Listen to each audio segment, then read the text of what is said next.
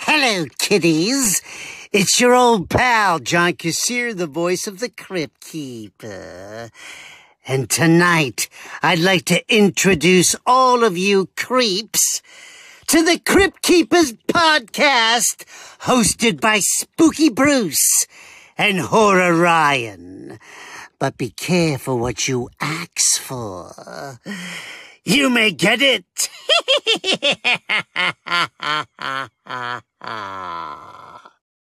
Hello, boils, ghouls, and non-binary fiends. This is the Crypt Keepers. I'm Spooky Bruce. And I'm Horror Ryan. This is a podcast where we examine the HBO horror anthology series Tales from the Crypt and the comics that inspired it. Except for today, we're doing something a little different. A little bit. This time, we're taking a deep dive into the story Hate from Shock Suspense Stories number 5 and how elements may apply in our own lives. So I have a question for you. Yo. This is a loaded question, and you should already know where it's going. Let's do it. You ever had a bad neighbor? Now I do. Welcome, everybody. Welcome to the show. We had to take a emotional break from the previous podcast that we recorded. Yeah, so we record two at a time. Yes. Oh, I didn't make my joke that I make every single time, and I have, even though it's tired, and I haven't got tired of it yet. It's been a long time. Hey. Oh, it has? Yes. Oh, how are you? I will do this every other episode please. From now to eternity. We went upstairs after we finished recording the previous episode, and we had a beer. Watched a little hockey. And now we're back down here. I'm almost done with my beer. I think Bruce already finished his. Well, you have that acorn tree. Yes. That is dropping acorns right now, and one hit near us on a piece of tin. I told you it sounds like a shotgun. It sounded like a shotgun going off, and I jumped out of my skin, ran back inside, and chugged that beer down. He did. We were just sitting outside. We're like, man, I really think that was a good episode. Boom! And he goes, ah! And he went, all right, I'm ready to record. And you got me earlier, too, because you have a standee of Jason Voorhees in your living room. Yes, that was a birthday gift from my lovely girlfriend, Natalie. Shout out to Natalie. And I walked out from the bathroom and saw it. It scared the shit out of me. So it's a good thing I peed because I would have pissed myself again. The funny thing is, when we first moved in, she was like, well, you can put that wherever you want. Yeah. And I didn't intend this to happen, but I put it in the perfect spot where the next morning she made a cup of coffee and she closed the microwave door and she saw the reflection of Jason in the glass of the microwave and she lost her fucking mind. So now I'm thinking I'm just going to put this life-size Jason cardboard cutout just randomly in the house. It's going to be great. I think the worst place would be this basement we're in right now. Okay, listen, I'm going to speak softly so she doesn't hear. Yeah. Give me $5. I will put it in the shower. Oh. And close the curtain. Yeah. I think where it needs to go is in that weird, huge bathroom you have right beside us. I call it the weird, huge bathroom because it's an open room where your like dryer and washing machine are. Right. But there's also a toilet in the middle of the room, a working toilet just in the middle of the room. No walls, no sink, just a toilet hooked up to the water, just right there in the middle of the room. I've joked that was my toilet, that I want to be the one using it. But now that it's a reality, like I went upstairs. What's funny is I think if we have a housewarming party, I have this joke going on where we'll be partying and everybody be like, hey, where's Bruce? Wait, where's Bruce? Oh, no. Oh, God. And I just imagine you down here taking a shit, but like, I love you, Ryan. Speaking of which, yeah. That brought up an interesting point. Last episode that we recorded, I said that I would get permission to say a story. Oh, yes. The last story that we covered and this story are really heavy. Yeah. So we need to lighten the mood. Yeah, please lighten the mood. Here's an appetizer. And I got permission to tell this story. This is the moment that I knew Natalie was special. So we were dating, I guess. I mean, we were talking, getting to know one another. Yeah. And, one night she called me, and every so often she does those bourbon tours. We're in Kentucky, so bourbon's big here. There are more barrels of bourbon in Kentucky than there are people in Kentucky. Damn. Yeah. Well, every so often she'll go with a couple girlfriends and go on tours and taste tests and all that stuff. So this is very early in the relationship, like maybe first or second date or after the second date.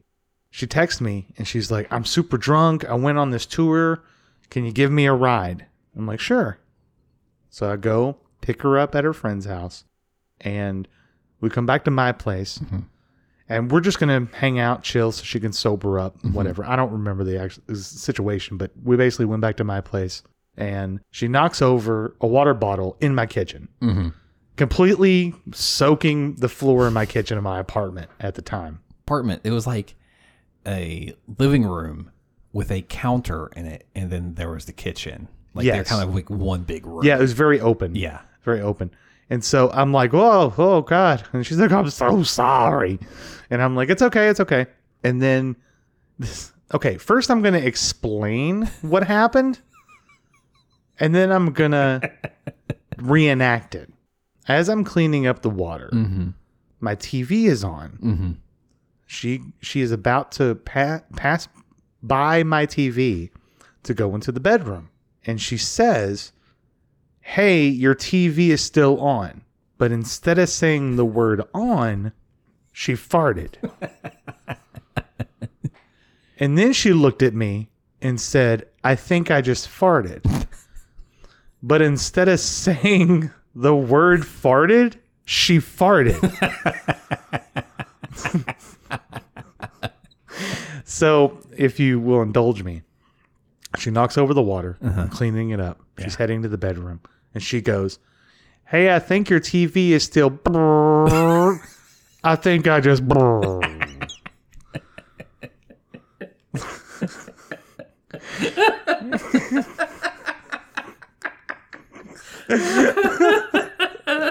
And at this point, I am shocked. That is, you know what that is? That's true love. If a woman is willing to fart in front of you at any moment in the relationship, you know you have a secure relationship with her. I think you're implying that she had a choice. She was drunk. No. I think you underestimate women. They know. Oh, you think it was a test? They will.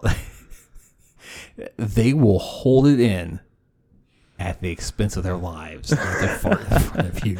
And so she falls to the ground in embarrassment. Like her face is in my carpet in the living room. And I lay down right next to her on my stomach. Yeah. I put my hands under my chin. My elbows are on the floor and I curl my toes behind me. And I bend my knees and I'm like, what you thinking about? Farting stuff?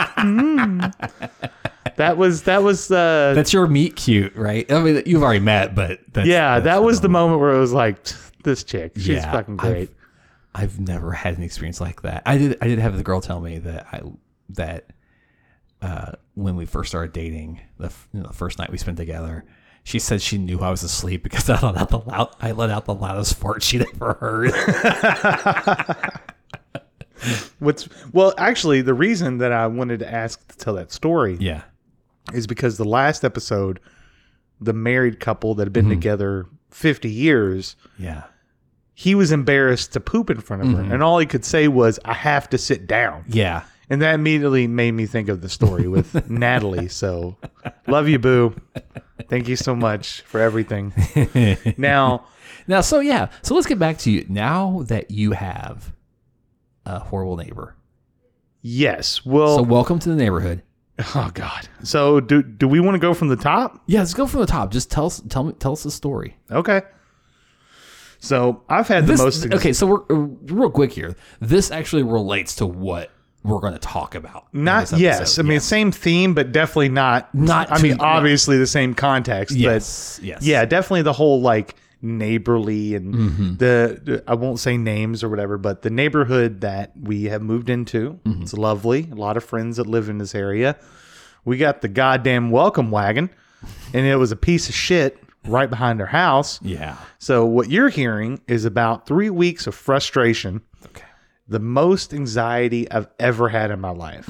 Now, Bruce knows me. You know, I'm a planner. Everything. I believe in order. Everything needs to be laid out and planned ahead of time. So, only backstory that we really need to know is the fact that for my day job, I work from home. I have for the last 2 years. Internet is very important to me. It's my livelihood. So, the house that we were living in, I called the local internet provider and said, hey, I'm moving in 3 weeks. I need to get it set with internet because I work from home. I can't have a break in service. Right. Okay. So 3 weeks before the move, I meet a representative, a tech here in the new house. He sets up the internet line.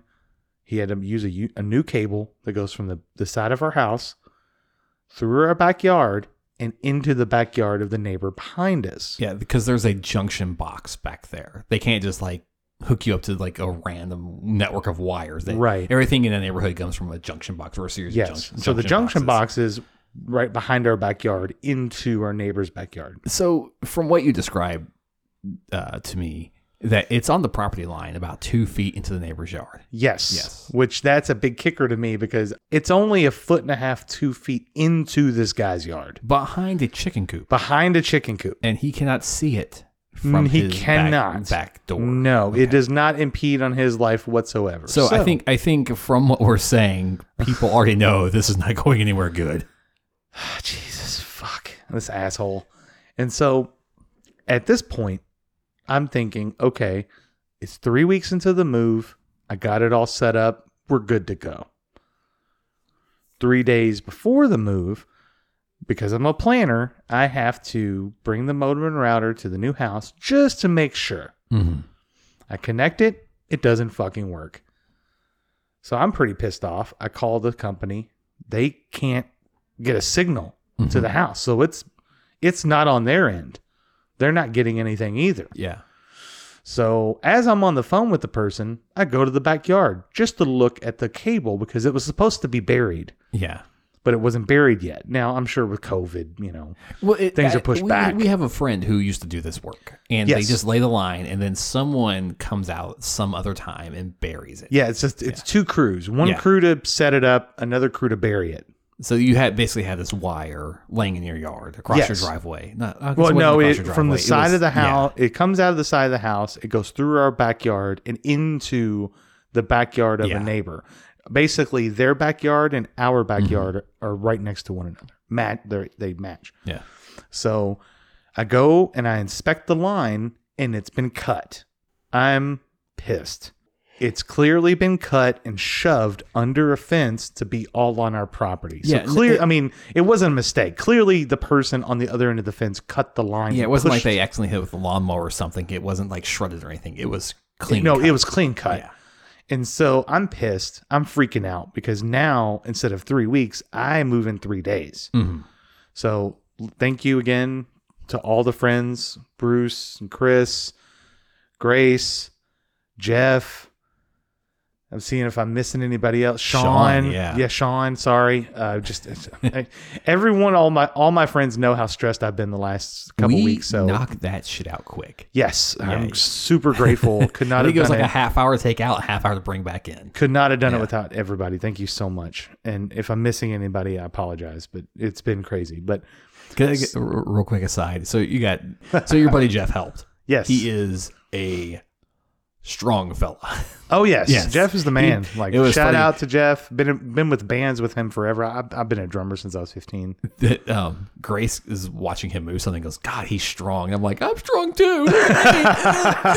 And then we're outside and he carries out a safe by himself. I'm like, damn, he is strong. Wow. Wow. Super strong Jeff. Yeah, super strong. Shout out.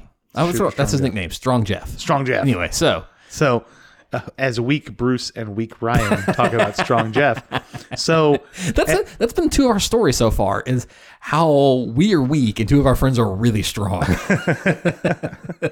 but we're funny, damn it. Yes. And so I'm freaking out. 3 days until we move. The move happens. Still no internet. I mean, I've probably spoken to at least 15, 16 people from this unnamed internet company.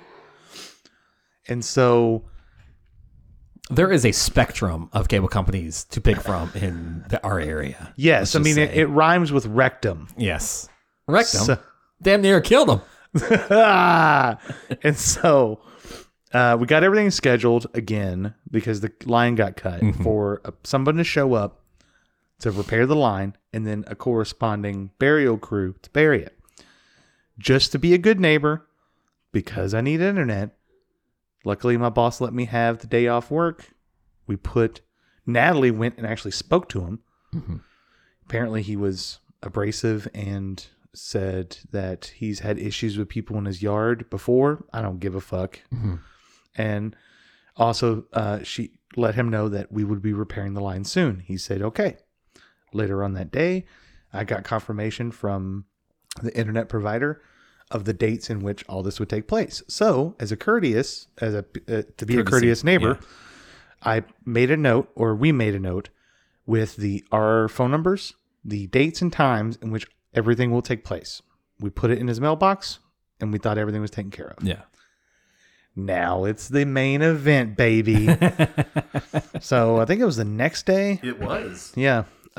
Luckily, I was able to have the day off work, and one guy came, spray painted where they were going to bury the line. Then a second guy came and repaired the line. He said that, hey, I got to go on their property. And I said, hey, make sure you knock on the door. Mm-hmm. Let him know, because this guy's already cut the line before, but he knows because the guy showed up on time. Yeah. So the owner knew the date and time in which this guy was going to show up, Yeah. and he showed up on time. So he goes to his backyard. I mean, I wasn't going to be on his property. I have no idea. I think he said he knocked on the door and no one answered. Yeah, he said that. So basically, he repaired the line. He jumped the fence and he went on our side, and he was working. I don't know what he had to do. No, check the line. a or quick whatever. aside. In our area, I don't know how it is in other areas, but in our area, if you have a utility on your property, such as power lines, a power box, Plumbing. sewer lines, or a cable junction, Yes, you have to allow workers on your property, because that's not your property. yes, to work on them. Yes. Yeah. I've spoken to multiple people, and that's always been, even people that have worked that job before. Yeah. They've all told me that yes, if you have a junction box on your property, it is on your property, but the box is not your property. Yeah. It's the utility company's property. So And nothing coming from that is your property. Yeah, either. Right. So it was at this point that the guy who repaired the line, he let me know, because the fence is tall. I've never seen this guy's property. He told me, oh, it's only 1.5 feet in his property, in which I got pissed. Yeah. Because I thought it went through his property. Maybe that's why he got upset and cut it. No, it was behind a chicken coop, between a chicken coop and a fence. Fuck. So I'm still freaking out. Yeah.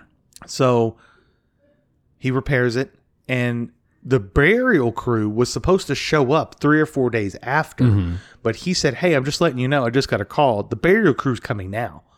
And so I'm hyped. Like I look at Nat and I'm like, fuck yes, this is going to be awesome. Problems are solved. This is great. So he goes to the front of the house to do whatever he needs to do to finish the connection. At the same time, the burial crew shows up. Wonderful people. They were really nice. And he was like, hey, I'm here to bury the line. I'm like, sweet, awesome, great. Out of nowhere, I see a little fucking hand come from outside the fence. It's the neighbor. Like above the fence. Yes, he's just waving. And he goes, Yeah. can you see me? And I said, this is the first thing I told him. I was like, well, I see your hand. And so he basically climbed his side of the fence where his fucking bald ass head poked out. And he's like, I need to speak to someone who was on my property. And at this point, I'm like, well, okay. I mean, he's at the front of the house now. Yeah. I'll get him. Do you want me to go get him? He goes, yeah, I got to talk to him. Okay. I'm sorry. This part's kind of funny. Ooh. And so he's at this point, as I'm walking away, Yeah. the burial crew is starting to bury the internet line. And I stop what I'm doing because he is yelling at the burial crew. And I'm completely confused as to why. Mm-hmm. So to be up front, the burial crew, they were Hispanic. Mm-hmm. And as they were digging, the neighbor, he starts yelling at, I guess, the manager of the crew. The chief. The leader of the burial crew. And he goes, "You are on my property, motherfucker." And the guy goes, "I don't know who you're yelling out at. I've not been on your property." And I told the guy, and at that point I say, they just got here. The guy who was on your property was the guy who fixed the line. These guys are here to bury it. They're not even burying it on your property. They're digging my property to bury it. Yeah. They have not been on your property. And he just kept yelling at him. And out of nowhere, he goes, "Yeah, come over to my property and it'll be adios, motherfucker." And at this point, everybody's like, "Whoa, racist piece of shit. What the hell? What's wrong?" I think from like the video that you all got of this. Oh, like, Nat got video. Yeah, Nat got video. Is that like when the crew chief would try to speak up, he'd start yelling at him in like random Spanish words. Yeah, like he was. I mean, it was racist. Yeah, and he even the. I wish I would have got the gentleman's name. I apologize, but shout out to him. Like he was the MVP of the day. He's the only reason I kept sanity. He was super cool about everything. I apologize profusely. He says, "No, don't worry about it. It happens all the time." In which pissed me off even more because I'm like, "You're used to this? What the fuck?" So he's yelling at him. He's calling him motherfucker. He's saying, "Were you on my property? You on my property?" And he's like, "No, I just got here. I don't know why you're yelling at me." Yeah. So at this point, I go in the front of the house and I go to the guy who actually was on his property. Mm-hmm. The guy who connected the line. This is the part I was talking about. It's kind of funny. And so at this, and you could tell he heard everything. He's on the side of the house. It's not like he left. Mm-hmm. And I go up to him like, "Hey man, he wants to talk to you. I don't know what happened." And he goes, "I'm not going back there." And he was kind of a pudgy white dude. Yeah. And he kind of had a growly voice. And he's like, I'm not doing that. And I'm like, what the fuck? That was a good idea on his part, though. It was a good idea. Well, I mean, I'm assuming from, a tech, if you hear someone yelling, being aggressive, being racist, right, that you're like, I'm not going to be a part of that. So I go around and he's still yelling. Like he's in a script. I mean, the digger, he was not yelling, but he was standing his ground. Yeah. He was like, "You can yell at me all you want, dude. I wasn't on your property." And at this point, he goes, "I need to talk to this guy because he was on my property and he left my gate open, which could have let my chickens get let out." And I'm sitting there and the only thing I say is, he just said he's not coming back here. Right. Natalie told you that they were coming. Mm-hmm. We left a note letting you know they were coming. Mm-hmm. What is your problem? And he just kept on saying, "People always get on my property and stuff." I'm like, I don't care. What else can we do to alleviate this? And he's like, "This isn't about you. This is about them." And he points at the digger. And I'm like, he just fucking got here. I thought it was funny where like he was yelling at him while he was on his property. He witnessed everything that the digger did. Yeah. None of it had to do with his property. Right. So I don't know where he got the idea that this guy was ever on his property, because he wasn't. He found the Hispanic guy and was blaming him. Because if I remember from the video you all took, he was also like, "You people in this country," and I don't remember. I know I remember that. I know I remember that Natalie was, I will say, don't fuck with a nurse. No, I have learned that. I've known many nurses in my life. I would not fuck with a one of them. Right. And so at this point, Natalie is yelling at the guy.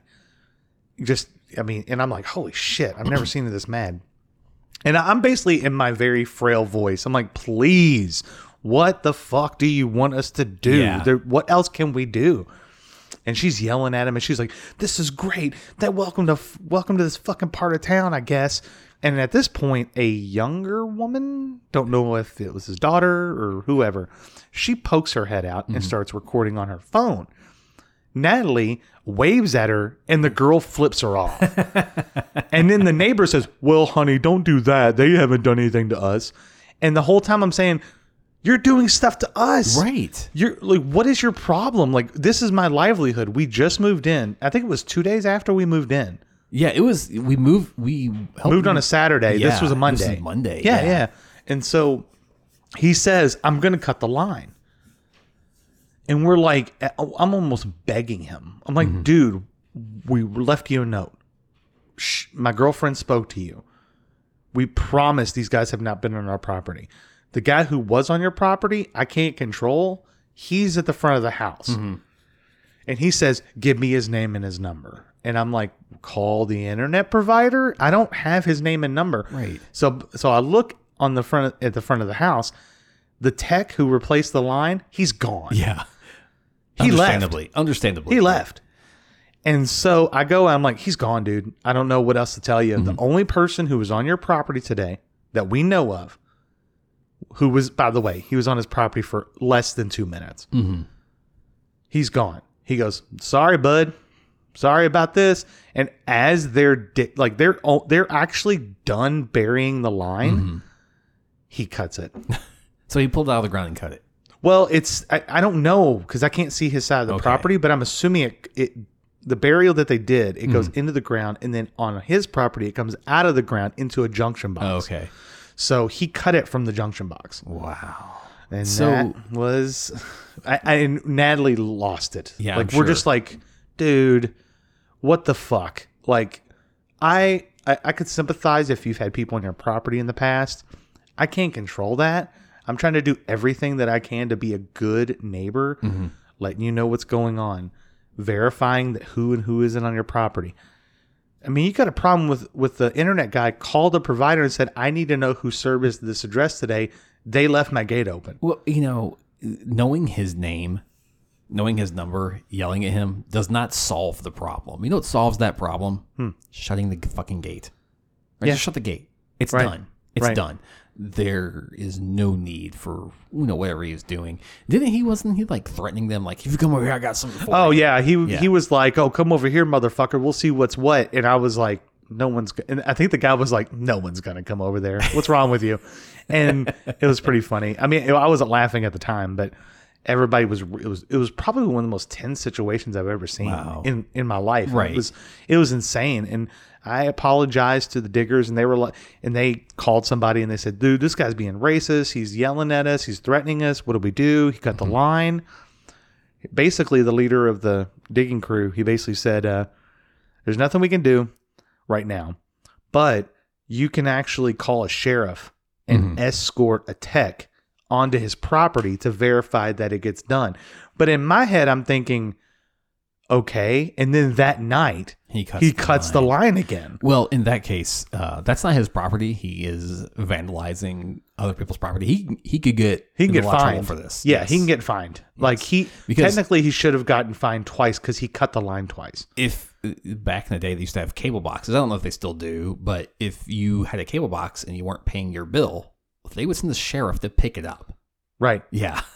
So I will say the big MVP, like I said, the MVP was the leader of the digging crew. So we're really disheartened. I'm thinking about alternate, like, do I got to go over to a friend's house to work because they have internet? I got to work soon. What the fuck? So he leaves. He's gone. He just goes inside of his house and that's it. We haven't spoken to him since. I haven't seen him. Good. Good. And so we're really disheartened. We walk inside the house. We're like, well, what the fuck are we going to do? Out of nowhere, we hear a knocking on the door. It's the digging crew. And all props to them, for real.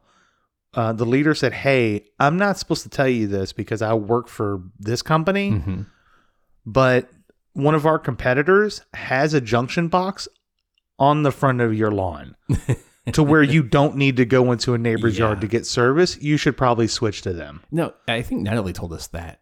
They said that no one in your area has the other one.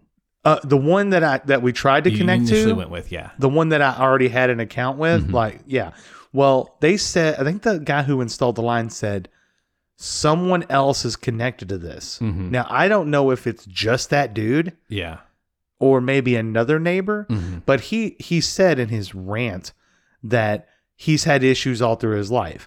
So basically, he's a fucking idiot that Yeah, doesn't he's- understand of a utility line. So probably multiple neighbors through the years have tried to have internet through this provider, and he's fucked them up. Yeah, didn't he say he's cut the line like 4 or 5 times? Yeah, he I mean, us, it's twice. Yeah. But, I mean, I was dumbfounded. I was like, do you not understand utility lines? Like, yeah. I don't know, dude. But luckily, we called the competitor who have a connection on our property, and we basically said, we work from home. This needs to get taken care of ASAP. If you can get us as soon as possible to get connected, you'll have our business. And we're connected. Nice. Well, We're good. We're set up. unfortunately, he's behind you, so you never have to actually deal with this guy. Yeah. Yeah. It's just, dude.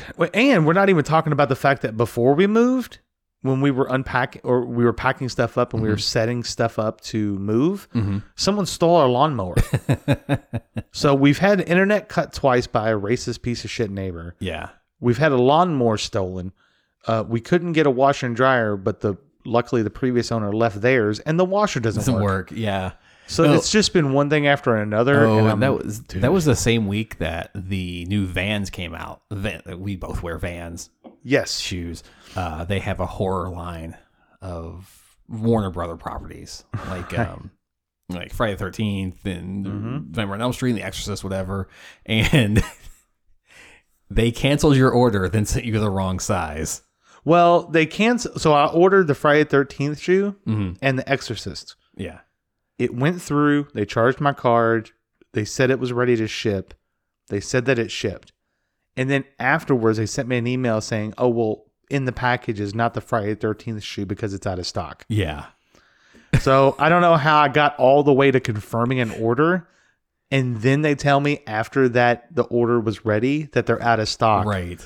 And then I'll usually wear skater shoes, and I'll wear between a 9 and 9.5. So I got 9.5, and it was the Exorcist shoes were too big. Oh. So basically, I went from getting 2 shoes to none. None. Well, So fuck it. I don't care anymore. I'm done. We got up early that morning. Well, early that morning. It was like 11 o'clock when the mall opened. We went to see what shoes they had in stock. Right. And they did not have the Exorcist shoes, which was what I wanted.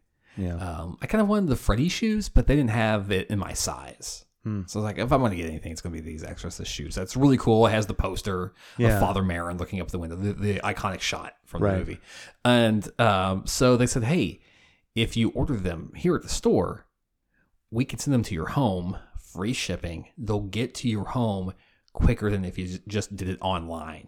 I'm like, all right, fuck us up. Let's do it. And so we order the shoes. On the way home, my dear lady wife, Grace, gets an email. And instead of being Exorcist shoes in my size, they are women's It slip-on shoes, half of my size. We're like, how did this happen? How could this possibly happen? So we went ahead and ordered the shoes again, and we got them to our home on Monday after ordering them off the internet, not at the store on Monday. And the shoes that were supposedly ordered at the store, these It women's shoes, did not reach our home till Thursday. Oh, wow. And they should have been the ones that were there on Monday. Yeah. So yeah, that was a mess. But I'm done. I don't want any because I know that even if I did get those Friday the 13th shoes, they probably were too big. Yeah, I'm sorry about that. Fuck it, whatever. But man, you came over to my house that night and you were dour. Well, it's kind of funny that you mentioned that because in the previous podcast when we talked about collection completed, when in the beginning before the character turns into a piece of shit, he's just tired. Yeah. Like he's just tired of so many L's that he's taking. And I'll be honest, I'll be real. I mean, there was a moment a couple, maybe 4 or 5 nights ago where we're laying in bed and Natalie, we're talking about all the stuff we got to do. And this was right after the internet was cut and we lost, the lawnmower was stolen. And I was like, I just want to win. Yeah. Like, I don't care if it's tiny. I just want a W. Yeah. Like, I'm really tired right now. Yeah. And I'm sure everyone's been like that. Oh, where yeah. you We talked about like, last episode. Everyone has been there. Yeah. We've all been there where it's just like you can't seem to catch a break. Man, like something goes wrong. You all came over that night and we all had sushi and the girls were doing arts and crafts, whatever. Right. And through my Marvel class, I have discovered that I love the character Thor. Oh, yeah. Absolutely love Thor. I've been I've been reading it from the start, right? Yes. Going through and reading it from the start. And so we were like, hey, let's watch Ragnarok. Because I had never seen Ragnarok because It's a good flick. I did not like Thor. I was like, Thor's just this boring character, right? But now I love him. And you did not crack a smile the entire time through that movie. It's a good movie. I enjoyed watching it. Yeah. I loved it. It was great. I loved it. It's It's one of probably my like a favorite 6th or superhero 7th movies time watching it. Yeah. So, but that has been my journey. I love the house. I love the neighborhood. I'm so glad to be moving next to friends. I just can't wait until this nightmare is over. Yeah. And everything's taken care of. So your incident with the racist, terrible neighbor reminded me of a story that I read in EC Comics Yes. called Hate. Yes. Now we're actually that's the comic we're going to talk about. That's what that this incident with your neighbor inspired us to Right. talk about this comic. Now I want to be clear that, and I'm not trying to do like Misery Olympics or anything like that. And I think you'll agree with me here that what you experienced, while horribly frustrating, was nothing like what we're going to talk about in the comic. Oh, yeah, right? absolutely. We're not For trying to sure. compare the experiences. It's just, hey, this reminded me of that, and it's a good. This provides us a jumping off point to talk about this great comic. Right. Right. An important comment. And a very important comic. And one thing I do want to make clear too here is that we're going to be talking about issues of bigotry here with this comic, in that we are two white dudes who Yes. pretty much grew up in the suburbs. Right. I'm kind of rural. rural. Rural Kentucky. So, that being said, we have not necessarily had these experiences that we Right. might talk about in this comic. So we are going to do our best to treat this with the respect that it deserves. And if we stumble along the way, it is completely unintentional, and we don't mean to offend any sort of way if we do stumble. And the subject matter is heavy. It is very heavy. It's very heavy. So we're going to talk about Hate, which was a comic in Shock Suspense Stories number 5. Shock Suspense Stories was their crime outlet for EC Comics. Right. Now, throughout the course of all these comics, there's a lot of crossover. You'd find different types of stories in different types of comics. There might be horror stories in Shock Suspense Stories or crime suspense stories. There might be crime stories in like Vault of Horror. In fact, I think most of the stories we have covered really have just been crime stories. Yeah, I would agree. Yeah, they haven't been what you traditionally think of horror. Like there hasn't been like monsters or many supernatural elements to them so far. Right. So far, It's mostly murder. mostly murder. So do you want me to jump into this? Read the synopsis for Hate. Let's do it. All right. This was written by Al Feldstein, and I forgot to put it in the notes. I'm sorry. Al Feldstein and Bill Gaines, with art by Wally Wood. Yes. John Smith and his friends cannot tolerate that the Golds, a Jewish family, are moving into their middle American neighborhood. They subject the Golds to a campaign of violence and terror. This culminates in the firebombing of the Golds' home, killing the entire family. Later that night, John Smith discovers his own Jewish heritage. Soon after, he is subjected to the same campaign of terror and violence he inflicted on the Golds. Yeah, heavy so stuff. we know, like I always say, we know Al Feldstein and Bill Gaines. Yep. Then Wally Wood. I got a special place in my heart Yeah. for Wally Wood. So for those who don't know, most of my friends do. Yeah.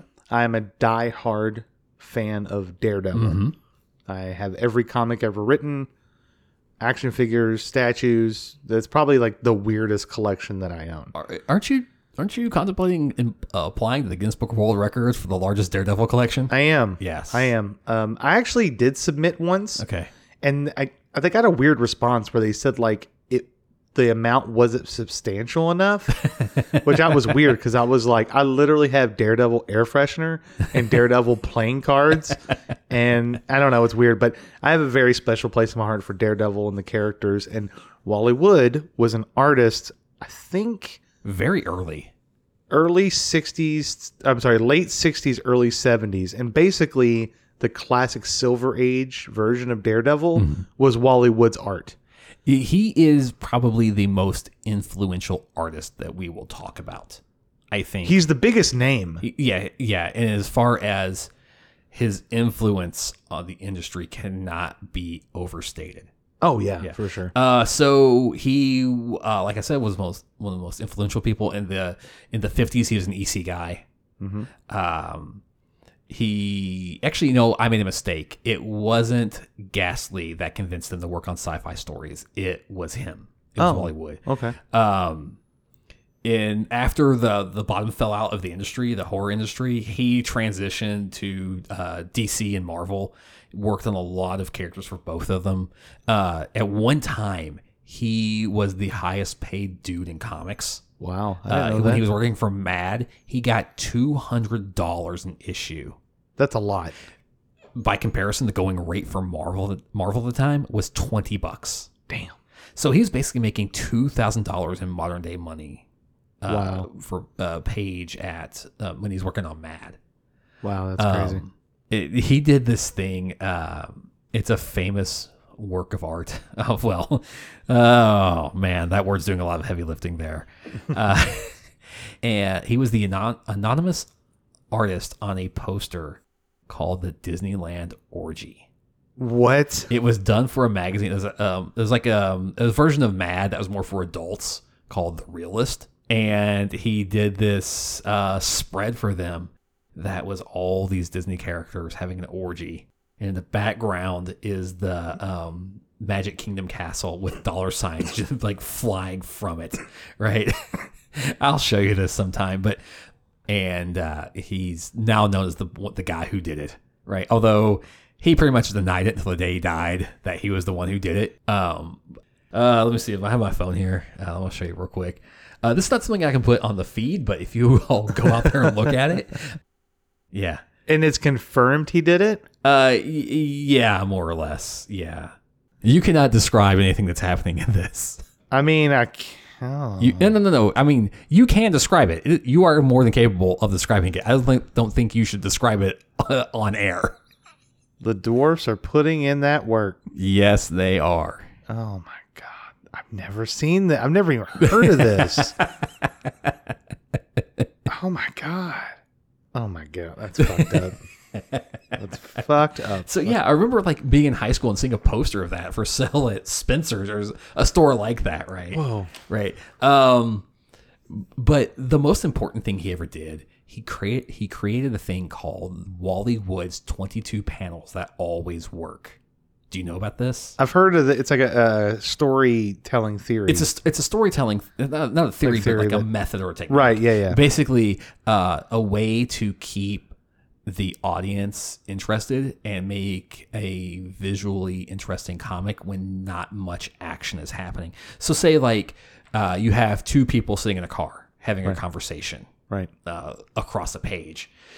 So what he might do to keep it visually interesting is that he might have a panel outside the car, right? Looking down the car, just the car by itself, tiny. Then it might cut in and have a shot where it looks like it's behind the two people in the car speaking, but they're like, you're looking out the window with them and their faces are lighted a particular way. Then it might cut to where you're seeing the back of one person's head while they're talking, while they're looking at the other person. Right. Those kind of things. Different shots. He came up with this, and then sometime in the late 70s, Larry Hama saw it, and he made photocopies of it and handed it out to everyone at Marvel when he was editor-in-chief. Oh, wow. And then they handed it out to their friends. And it became a thing. It became to where everyone in the comics industry was using these techniques. Wow. So massive, massive influence on the comic book industry. He's a big name. Big name. I hate to do this, but once again, we have another tragic story about an artist. He had a lot of health problems throughout his life, inexplicable headaches that they could never solve. They could never figure out where they were coming from. So it sounds like he self-medicated with alcohol. And his colleagues said that he seemed really troubled. Mm-hmm. There's a Hemingway quote where he said, writing is simple. You just sit down at a typewriter and bleed. And he seems to have followed this philosophy with his art. Like he left everything on the page in ink. And eventually he had a stroke and went blind in one of his eyes and shot himself. I think he committed suicide. I don't know if he shot himself, but he committed suicide in like 81. Right. Wow. And he, reflecting on his career right before his death, he said, if I had to do it all over again, I would chop off my hands. Damn. Yeah. He loved the medium and he loved it to death. I think that's the best way to put it. Wow. Yeah. So Shout out to I hope Hollywood. one day we can have a happy story about one of the artists. I mean, Bill Gaines. Yeah. I mean, Bill Gaines, Al he did Feldstein. great. Yeah, they Yeah. did great. Yeah. Yeah, but yeah, shout out to Wally Wood. R.I.P. Yeah. Love your work on Daredevil and EC. Yeah, man. So From this- one note to another, man, this comic, it's heavy. it's very heavy. Like the first thing you see of the issue, the first thing you see on the page is a lynching. Yeah. There is what you see is a man hung in a tree. It appears to be a white man. And we'll get back to this in a second. And there are people onlooking with guns and gasoline. Yes. Now I say he appears to be a white man. But in our society, whiteness is fluid. You are white until you're not. Race is very much a social construct. You know, it sounds a bit counterintuitive because you could look at someone and say, oh, well, they're that race, this race, and that race. But throughout our history, who gets to be white or not is something that often changes. Like, for instance, Italians and Irish in the late 1800s and early 1900s were not white. Right. They were Irish, they were Italian. Jewish immigrants from Eastern Europe, they were often not seen as white, right? And they were seen as Jewish. They're not white people, they're Jewish. Right. A lot of that has changed. And that is something that we see throughout this comic, that the character involved, their whiteness is only temporary. So do you want to... I have a theory about this cover, too, once we get into the story. Let's see if I remember. Oh, I don't think this is something you would pick up on. This is just a theory that I had after reading the issue and seeing the cover. Oh, okay. Yeah, so do you want to go into the breakdown? Let's do it. Yeah. The opening panel is a group of men watching as a couple are moving in across the street. There's a note tacked to their front door. It says, "Don't move in, Jew. You'll be sorry." The narrator then tells that you, the reader, are John Smith. Your name is John Smith, a good American name. You're watching the couple across the street read the note. You and your neighbors have left that note for them. The couple go inside, and the movers bring the furniture in with them. Ed, John's friend, says, "Oh, they're still moving the furniture in? Now they're going to get it." The narrator says, "When did you become infected with the disease called hate?" John's wife says, "They seem nice. Maybe they'll be all right." In which John says, "They're Jews. They're no good." She then says that she found out their names, Dave and Ethel Gold. Your friend, Ed, says, "Let's run them out since they won't leave because of the note." John says, "You mean use force?" Ed says, "If we don't, more will start coming in." John replies, "No telling what will happen to the real estate values." "Maybe you're right, Ed." John and his friends wait for the Jewish man, Dave Gold, to walk into a dark sidewalk near an alley to beat him up. As they beat him up, words are spoken to him saying, "Maybe you'll get the idea, Jew, and move, blast you." Later, when John comes home, his wife asks what he was doing, and he said, "We took care of him." But the neighbor doesn't move. He takes a different train to work than you do now. He goes to the opposite sidewalk when he sees you. Ed says, "Let's burn him out." John says, "You mean set fire to their house?" Later, John's wife tells him that his mom is visiting. John says, "Go and get her without me. I've got something to do tonight." Later, with the boys, Ed says, "I brought the gasoline." The house then is quickly consumed by flames, but no one leaves the house. They notice that in the windows that the couple are trapped on the second floor. The window opens and the couple jump out of the house full of flames, and they land smacking with a wet thud onto the pavement. An ambulance arrives, in which the ambulance doctor announces that they are both dead. At home, John's wife said, "You killed them." And John replies, "It was an accident. I only wanted to scare them." Wife says, "But why?" John replies, "Don't go soft. They were Jews. They're no good." At the same time, John's mother walks in and says, "Is that my son talking? I'm ashamed of you." At the same time, Ed walks in, who helped you. But when I say you, that's the comic. The comic implies that the reader is John Smith. Mm-hmm. The mom says, "I'm ashamed of you." Your friend Ed walks in and says, "The cops are snooping around." Your mom says, "Did he help you kill them?" And John says, "Mom, please, Ed, this is my mother." She says, "I'm not your real mother." Ed says, "Well, I better go." Slammy fuck. And Mom says, "No, you should stay and listen. My husband was a doctor.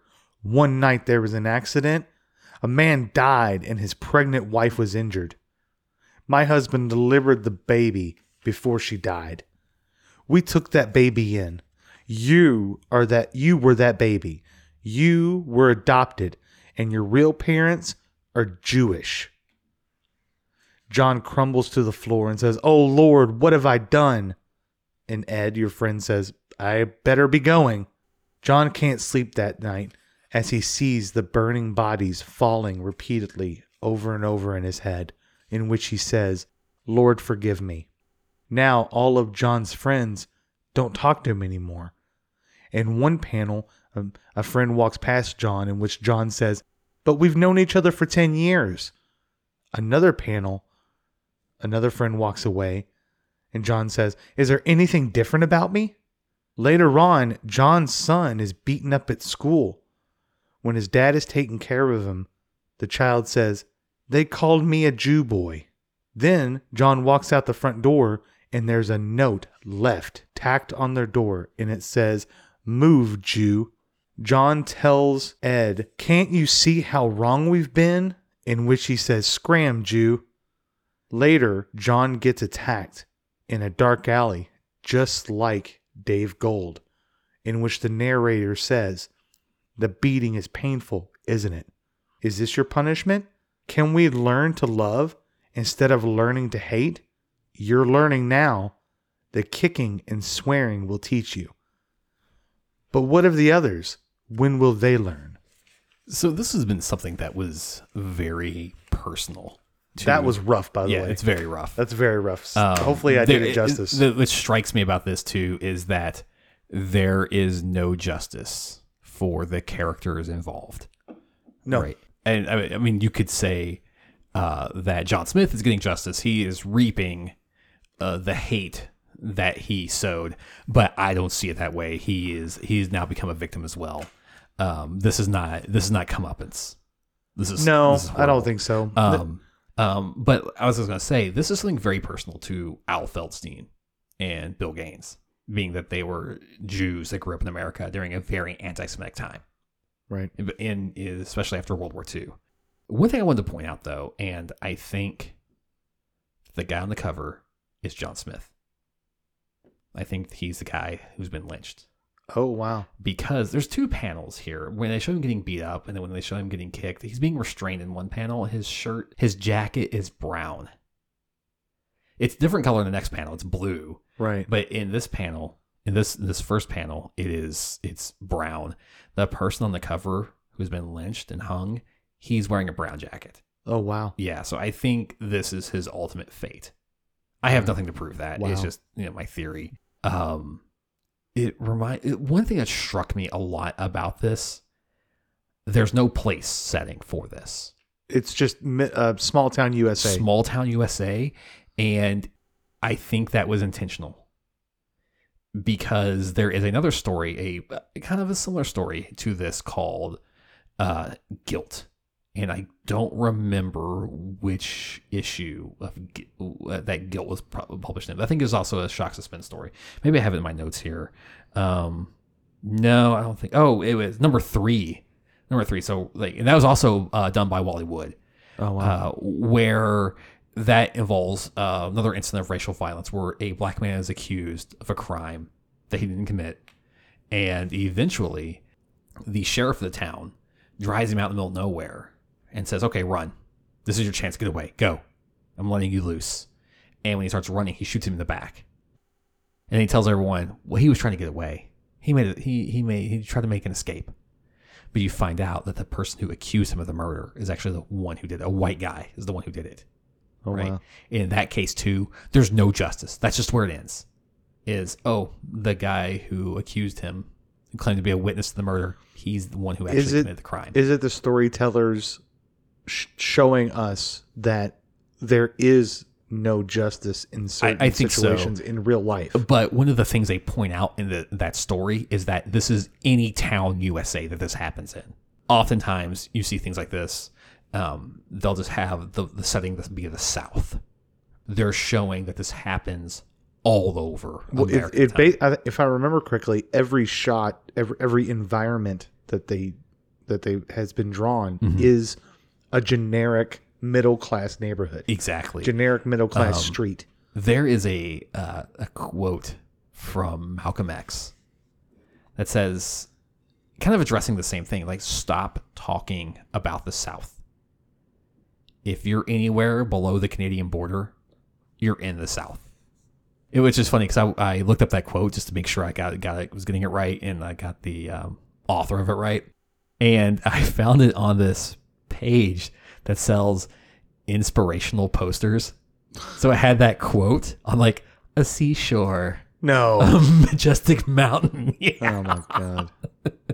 Wow.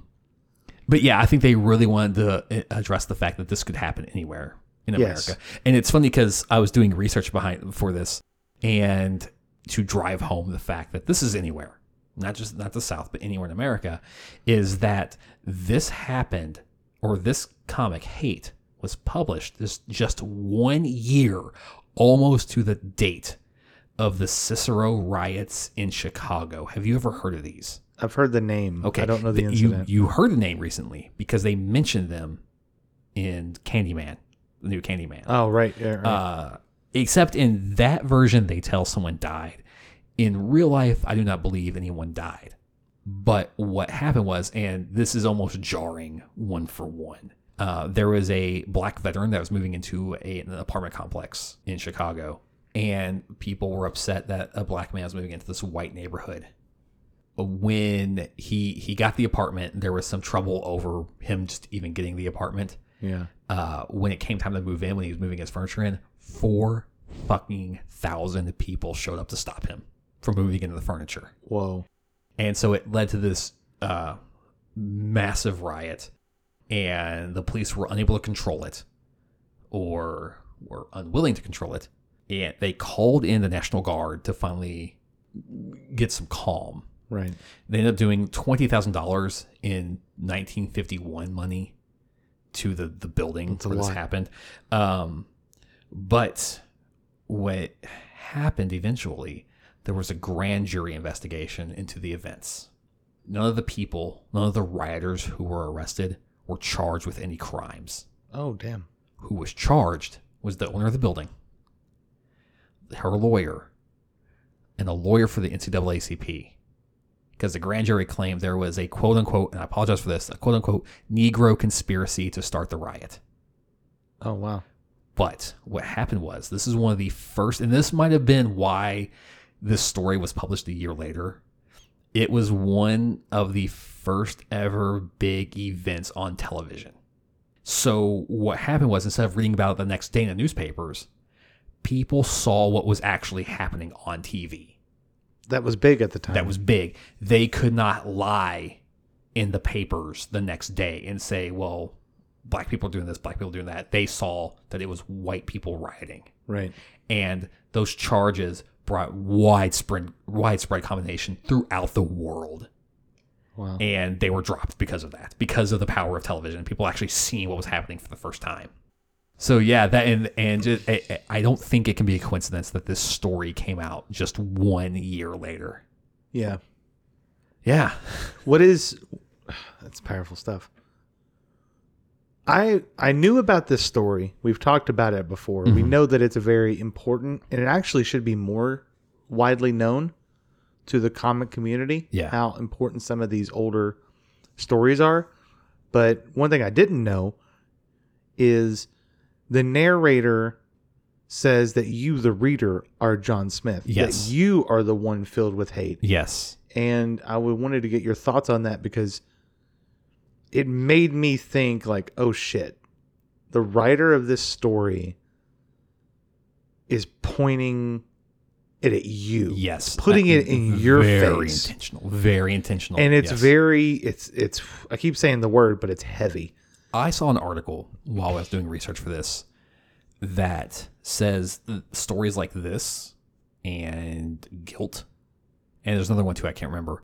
These may have been what actually caused, this is what actually caused Congress to go after EC Comics and the comics industry. Is it too real?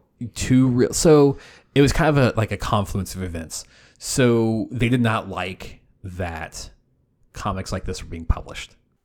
In fact, kind of to piggyback off that idea, I'm sure you've seen it. There was a famous poster, an anti-racism poster that DC put out in the 50s of Superman saying, he's talking to kids and he's saying, hey, discriminating against people because of their race, their national origin, their religion is un-American.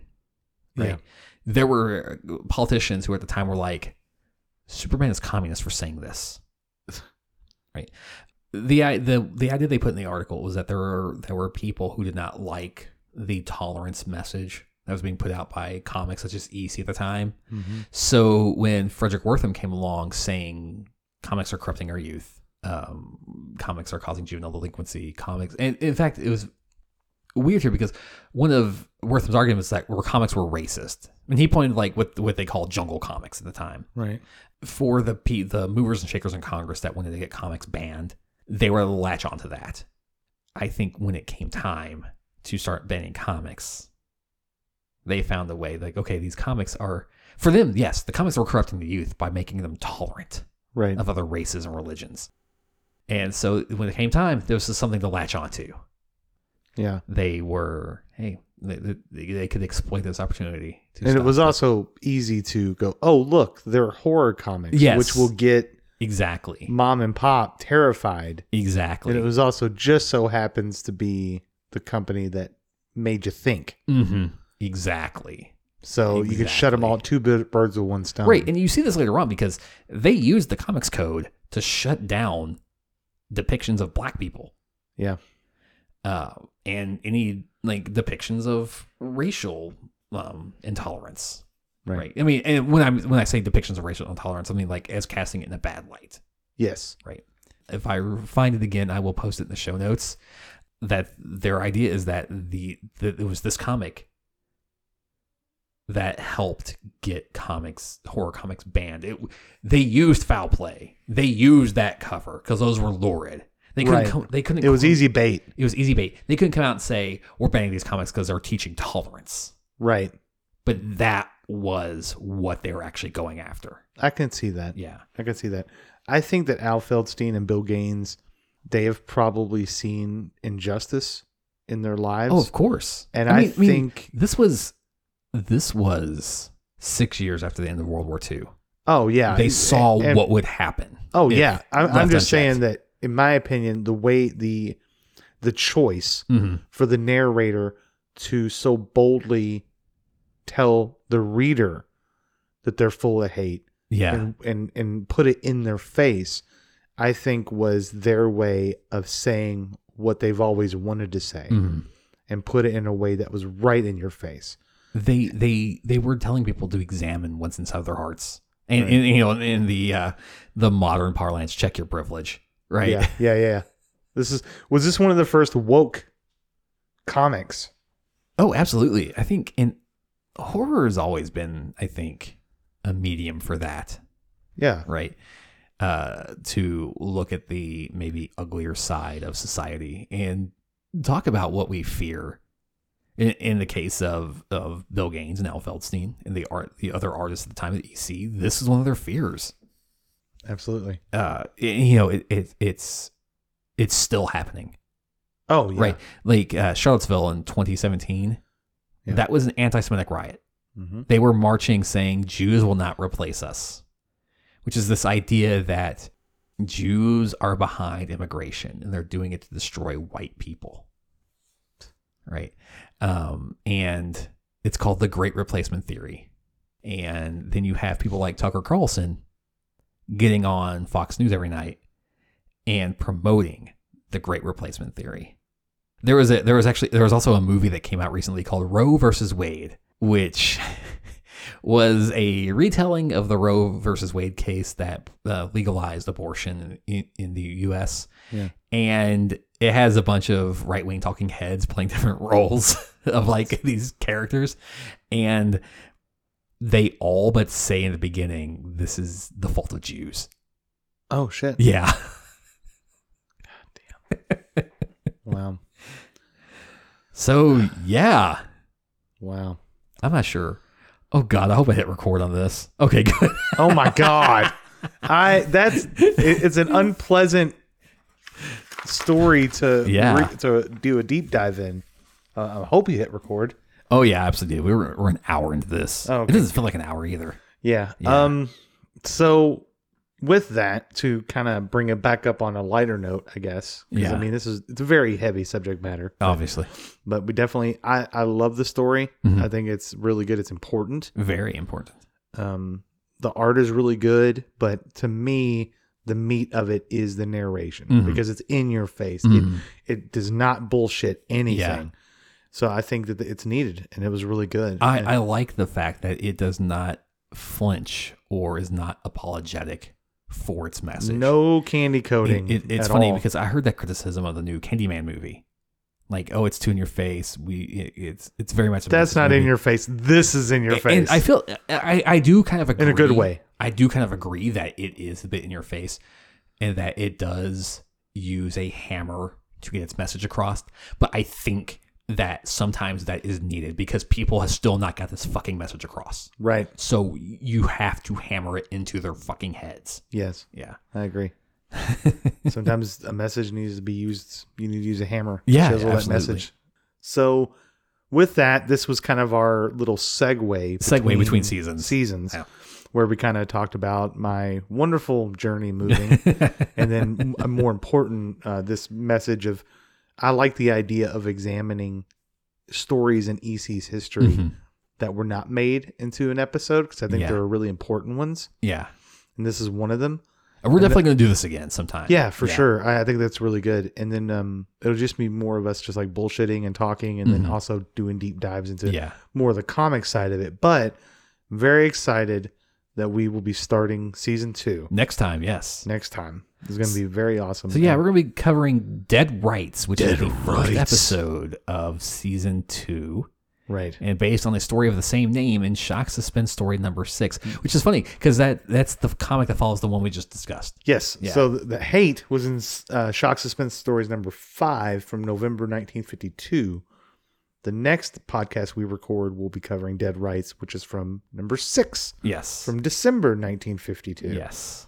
Isn't it crazy that the stories that we're covering, they're all from the 50s? They are, yeah. It just blows my mind. It's because it feels like a long time ago, but Right. it's not that long ago. But right. good storytelling is timeless. Yes, yes. I mean, like one of the little girls that was walked into school in Little Rock, Arkansas by the National Guard after schools were desegregated.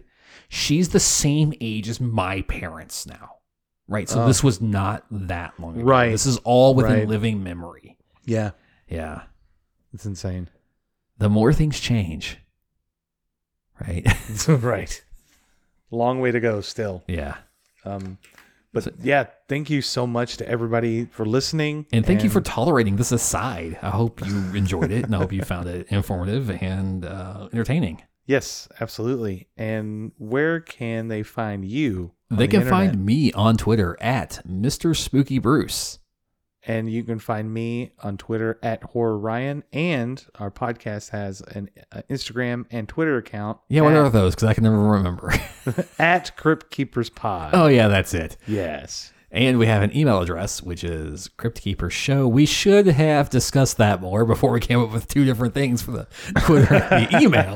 But that's I'm sure you can change one of them. We've already done. This is, I don't know how many episodes.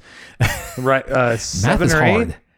It is. Sure. Math is hard. Well, I will say, just what we love about the show is, like I said, it's a passion project. We both really love this stuff. We're doing deep dives and we're having a great time doing it. But send us your suggestions. Yeah. Is there a story that you think is important that we do a deep dive into? Is there something you want anything answered or any suggestions or complaints? Tell us to fuck off. I don't know. But thank you so much for listening. Thank you so much for listening. And until next time. See you soon, kiddies. You've been listening to Spooky Bruce and Horror Ryan on the Crypt Keepers podcast.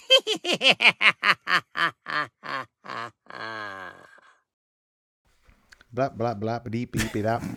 Motherfucker, let's go. Yeah. It's recording whenever you start.